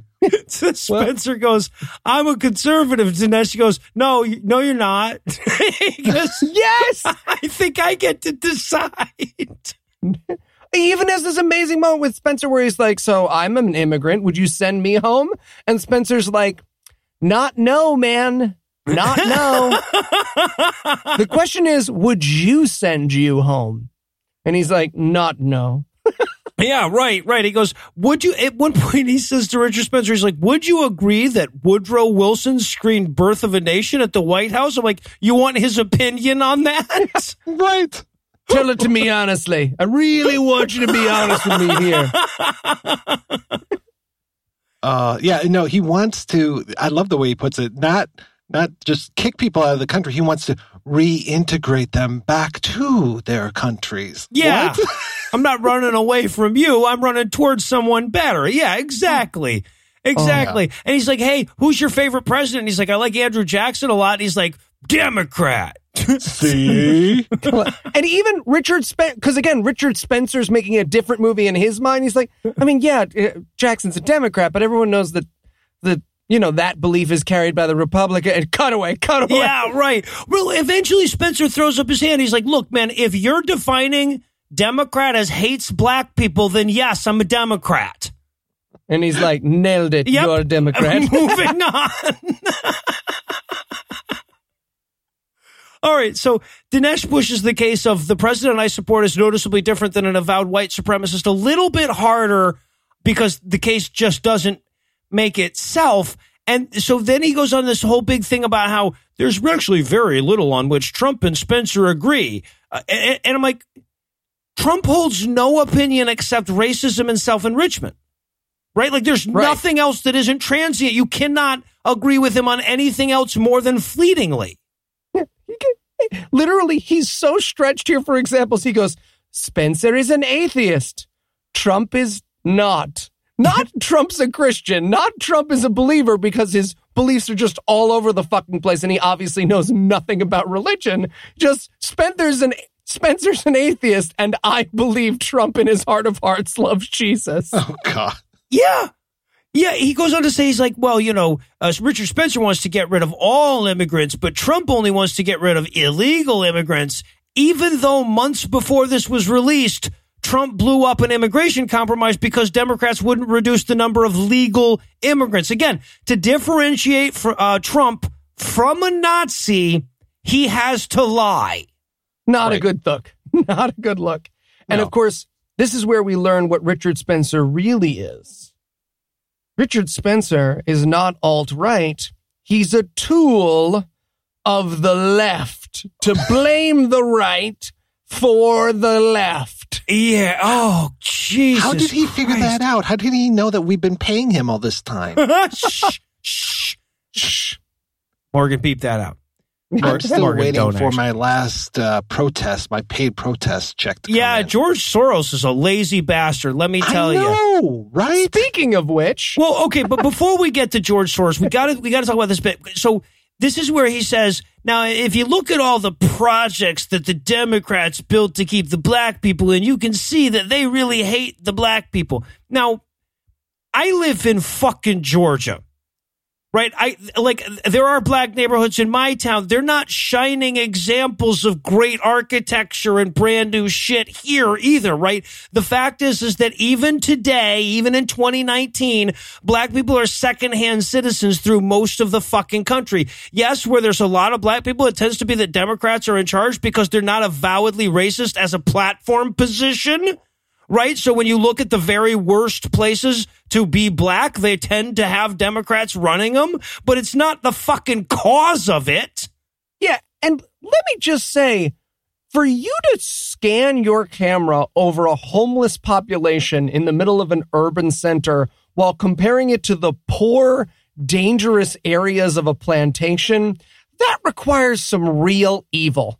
Jesus. Yeah, he goes, he's looking at this tent city, right? And first of all, he's going to have us believe that the tent city is what the Democrats set up for these black people to live in, right? Yeah. And then it's a real tent city. I mean, this is obviously staged stuff. Yeah, well, right. Yeah, exactly. Because there's no way in hell that fucking tent city would stay in that location for more than an hour and a half. But then he says, he's like, but if you think about this, such and such a historian listed 5 distinct features of the slave plantation, all of which are present in modern day housing projects. And I'm like, yeah, none of which are the presence of slaves, strangely. I feel like we could have just had a 1 feature list. Wow, man, you know that your 5-item list doesn't include slaves or masters, right? I feel like it's kind of implied. All right, so now we see how racist Trump isn't because we see him bragging about minority employment numbers that he had nothing to do with. And I mean, look, employment levels were at 100% for African Americans on those plantations, guys. This in isolation means nothing. Yeah, and he compares it to the footage of Bernie not clapping for that. Yeah, right. He's like, look how right. much Bernie hates black. And and God love Bernie Sanders just sitting there golf clapping, 3 claps over 6 minutes just there. 1, 2. There you go. I literally got it takes some solid brass balls to accuse Bernie Sanders, who got arrested in a civil rights protest, of being a racist against Donald Trump. Like, yeah. Donald Trump's not racist. You know who's racist? Bernie fucking Sanders. Oh, Jesus. All right. And then he's like, where's the fascism today? And it's like, dude, you've asked that question like 8 times in the last 20 minutes of this movie, right? Where's the racism now? Where's the fascism? Quit asking that fucking question. He says, not with Trump. Trump is a nationalist, which is the first thing it lists under the definition of fascism. Fuck. Fuck. Well, you know who else was a nationalist? Mandela. Yes. Romulus. Jeez, and then this is where we get evil facing away from us, Obama. Yeah. Well, because he's going to use evil facing away from us, Obama, which I want to see that listing, by the way. Looking for the back of Obama's head impersonator. This is where he points out that the deep state came for their political opponents. Him. Yep. You know, when he went to jail. Under Obama, I was convicted of a crime just for committing it. How fascist is that? Jesus. It's the gangsterization of America. The gangsterization of American politics, he calls it. The dude violated campaign finance laws and got caught. Yep. I can see why Trump is really in a hurry to pardon someone for that. There is no thing that Dinesh D'Souza shouldn't put in this movie that he doesn't put in this movie. Here's me beating my wife. What? Yeah, what? Exactly. If there was a blooper reel of him hitting his wife over the credits, he'd have a perfect score with this film. He goes, you know what else fascists like? Cultural conformity. So do the Democrats. They want everyone to conform to a world where you can be gay or straight or bi or cis or trans or non-binary or Christian or Muslim or atheist or Jewish, etc., and be treated equally. That's conformity, where everyone is the same. Fuck. You know, Madonna and Kathy Griffin, the real dangers, the real menaces. Madonna. If you think about it, Nazi cultural control is an awful lot like me not being allowed to use the N-word, if you think about it. Yeah, freedom of speech. Freedom of speech, come on. Yes. You know, this whole political correctness is over academia is really to blame for all this stuff. I mean, that is such a tired argument. We still keep getting it. Yeah, despite the evidence to the contrary. Yeah. But he's going to go to some hard-hitting journalists to find out about these fascists. Well, okay, before you reveal the name, I want to point out, Eli, that at one point in this you said, and now we get our one crazy person he's going to interview earlier about a different person. I would like to retract that previous I thought you statement might. and send apologies. Please give me and my family time in this difficult time. Yes. Not like the other time I wore blackface. So who's his next interview subject, Eli? The head of Project Veritas. James O'Keefe. Who had already been convicted about lying about the baby parts at Planned Parenthood when this movie was made. I thought this guy was familiar, yeah. James O'Keefe had to check with his lawyer about whether or not it violated the conditions of his parole before he talked in this movie. Yep. Almost guaranteed he had to be like, hey, if I re-show that footage and I just talk about Antifa, I'm good, right? And his lawyer was like, I hate you, James. I hope you die. And he's like, okay. Yeah, because if anybody's qualified to speak on behalf of Antifa, it's James O'Keefe. This is the dumbest fucking possible interview. You got Dinesh D'Souza saying to him, he's like, hey, isn't it true that Antifa are the real fascists? And James O'Keefe's like, yep. And then Dinesh is like, who funds Antifa? And James O'Keefe says, Tom Steyer and George Soros. This movie hit Cecil hangs up on you on cognitive dissonance levels of stupid. We made it, everybody. We made it. I love who funds Antifa. Who's paying for all them black masks and Twitter handles? Oh, fuck you. But yes, now it's time to hate on George Soros for a bit. Now, this was probably the least comfortable part of the film for me, right? So if you don't know George Soros' story, and I believe it's actually supposed to be pronounced Soros or something like that. It's a weird Hungarian name. But anyway, when George Soros was a little boy growing up in Hungary under Nazi occupation, at 14 years old, his dad gave him to a family friend and said, hey, pretend he's your Christian kid, right? Or adopted Christian kid. You would do anything in the world to protect your family if you could and to evade Nazi capture and death. That seems pretty reasonable to me. Right, but to hear fucking Dinesh D'Souza say it, tell it, George Soros was evil because he didn't do anything to stop the Third Reich as a 14-year-old boy.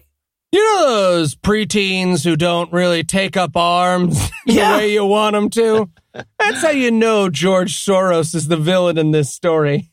I mean, he should have set that movie theater on fire when Hitler was there watching that movie. Yeah, exactly. He should have been the man who killed Hitler and then Bigfoot. Yeah, no, okay, so, but that's the fucking thing, right? So he shows this interview of George Soros talking to somebody about growing up in this circumstance. He's like, yeah, man, so like part of what you had to do was actually go along with people when they were taking property from Jews and help catalog that. Do you feel guilty about that? And he's like, I was a 14-year-old kid. Right. I was a 14-year-old kid being drugged along to help in this evil and shit. He's like, no, I don't feel guilt about that. I feel like, I want to do everything I can in my power to stop that from happening to another 14-year-old kid. Yep. And Dinesh D'Souza says, wow, doesn't feel guilty about the Holocaust at all.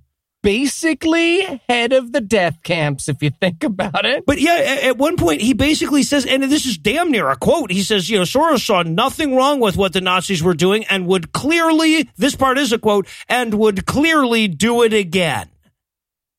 Wow. I love how he has to call him the phony grandfather. Yeah. Yeah, and he lied about who his grandfather was. He didn't even come clean. He should have been like, hey, this guy really isn't my grandfather. George Washington couldn't tell a lie. What the fuck's wrong with you, George Soros? Jesus Christ. So after George Soros sees the real face of evil in the entire world, he basically renounces religion, becomes an atheist, and so that makes him pure evil. Yeah. No, exactly. He at one point, Dinesh was like, wow, sounds a lot like Mengele, that George Soros guy, the way he doesn't feel guilty. Mengele didn't feel guilty either. Two peas in a pod. Hillary doesn't feel guilty about the Holocaust either. They're really all on this list. Negative 12-year-old Hillary Clinton did nothing. Yeah, exactly. So yeah, now it's time we've learned enough. Dinesh can drop the truth on us. Democrats are the real racists and fascists, and they want to steal your money and kill America. I mean, just look at Venezuela, the only global example of a socialist country. It's the only one his second wife can think of. I asked my wife, she's got more sense. Jesus. Okay.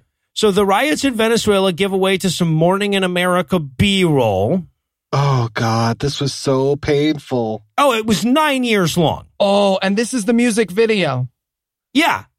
Yeah, it's a fucking, it's a unironic Colbert Report intro video set to a public domain America song. But yeah, we're looking at how awesome America is. The last shot in the fucking montage is a humpback whale. I'm like, oh, is that an American humpback whale? Is that... Better not be one of those damn immigrants. Yeah, it looks like a Canadian to me. I don't know. I'd like to see a birth certificate. Jumps over the wall like Free Willy. Oh, I hate that whale now.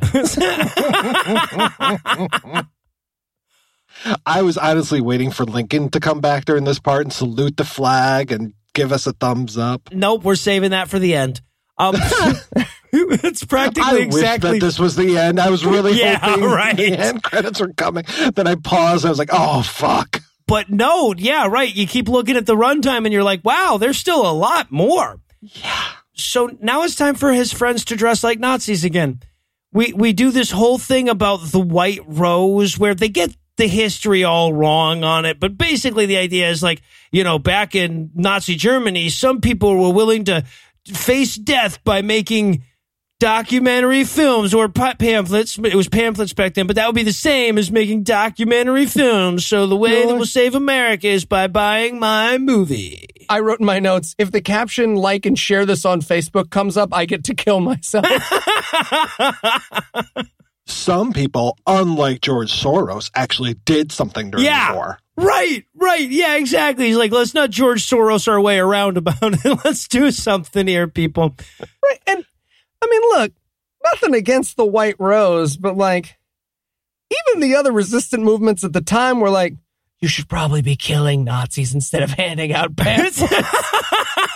And at least don't do that publicly, you idiots. Yeah. He should have chosen a group that there isn't a bunch of writing from other resistance movements being like, I don't know what those pussies are up to. There's Nazis. You want to bring those pamphlets over here and help us build a bomb? We're going to escape this ghetto. I have a real love-hate relationship with the IMDb, but I love that somebody took the time to go in under the goofs section and point out all of the wrong things with the white rose at this point. There's like 5 goofs listed on it. 4 of them are this scene, right? And the other one is Hitler was to a homophobe. That was the other one. What a goof!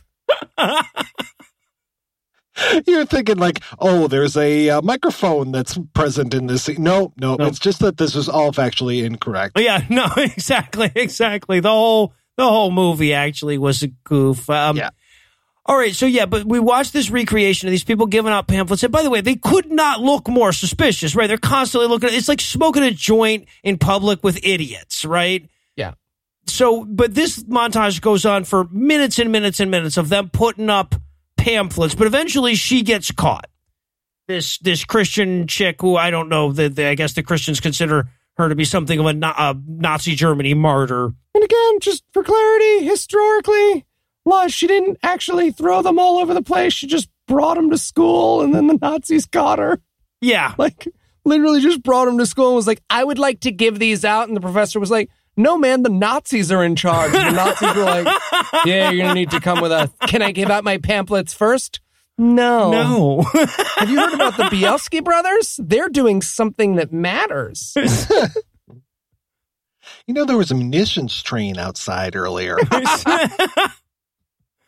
Yeah, so we get this ridiculous scene where she's being interrogated by the SS, and they ignore the fact that they actually had a trial for her and all of that. In D'Souza's retelling, there's just some Nazi sitting in a room that goes like, off with her head! You know this is wrong, right? You shouldn't do this. It's better because the guy goes, how dare you speak against the Fuhrer? In a movie that is defending current President Donald Trump. Yes!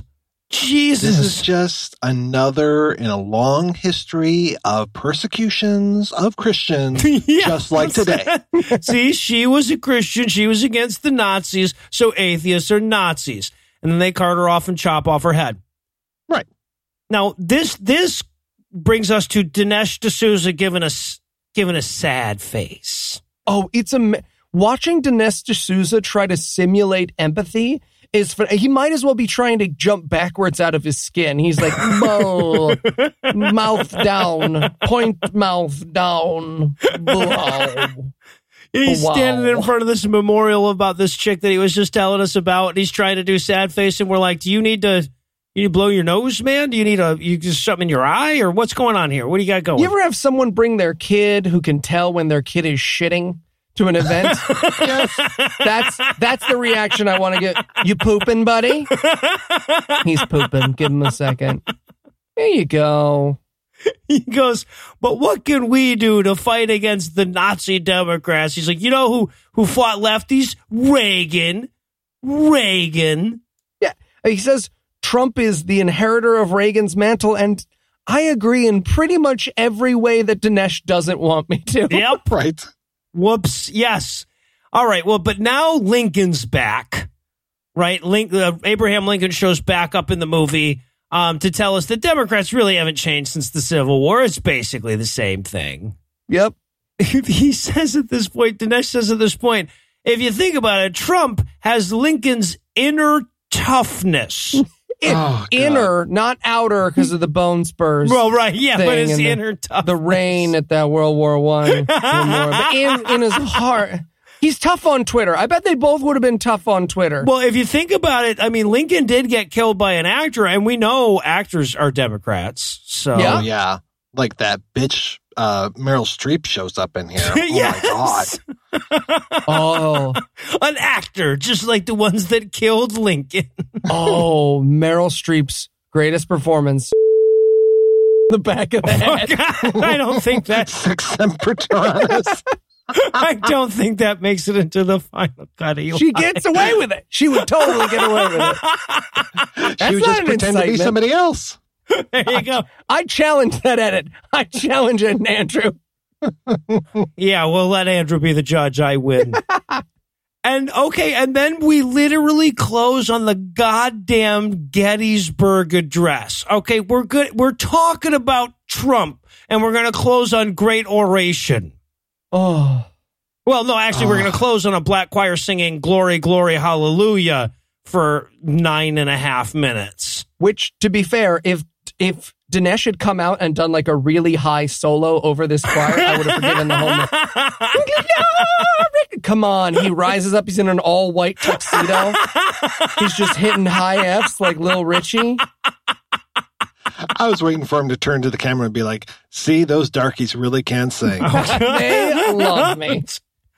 All right, so to close things off, I have 2 questions for you guys. A, were you convinced by Dinesh D'Souza's argument? And B, what the hell was Dinesh D'Souza's argument? Ooh.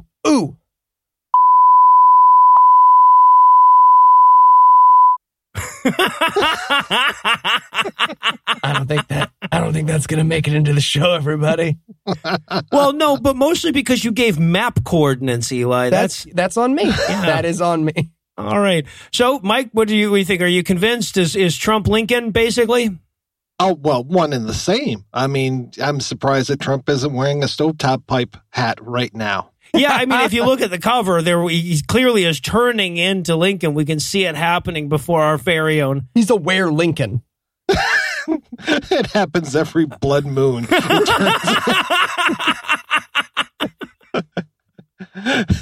All of a sudden, he can speak. Yes. He knows passages from the Bible.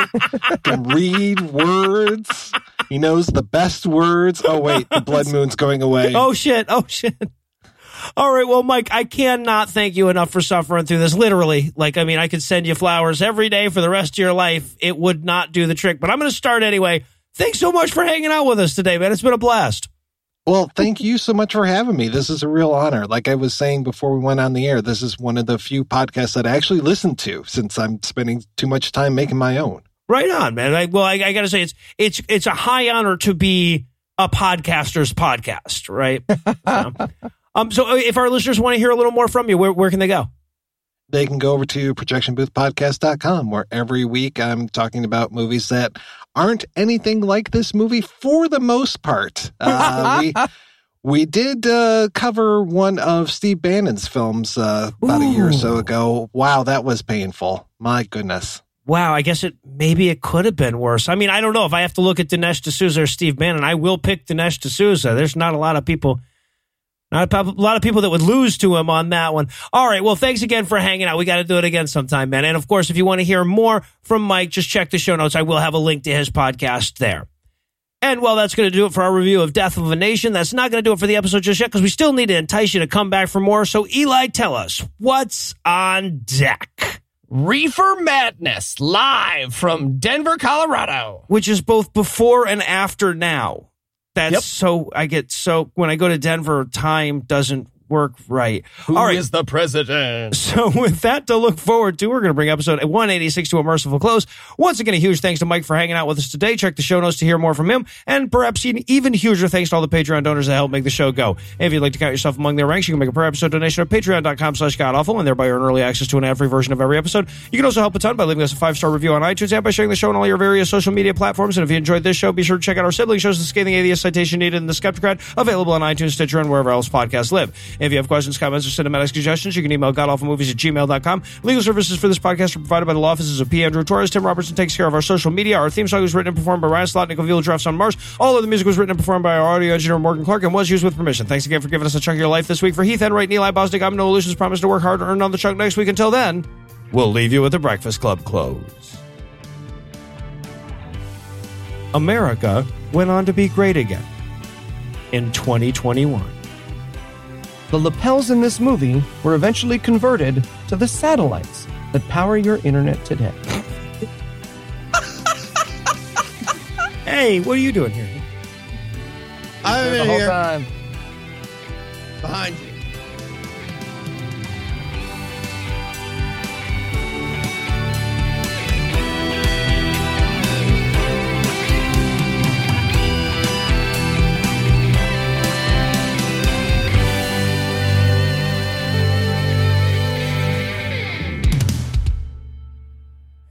I love when all I see going in is censored. Right? Yeah, I have no idea. I thought you might actually say, "Oh, and this is just a space that we're going to leave while we put the board in." Nope, gotta go there, right? Well, it's worse. It's better than what Heath does in those instances. Oh God, my great German accent gets to get in here too. Okay, great. Oh God, can I be Benito Mussolini? You can be Hitler, Eli. Absolutely. I mean, they should though. All right, so I guess I'm not much better at Mussolini. I'll just be Hitler next time. I guess. I thought your Mussolini was fantastic. Well, thank you. I would have gone for more of a Fat Tony as Mussolini, but yeah. Hi, I'm Mussolini.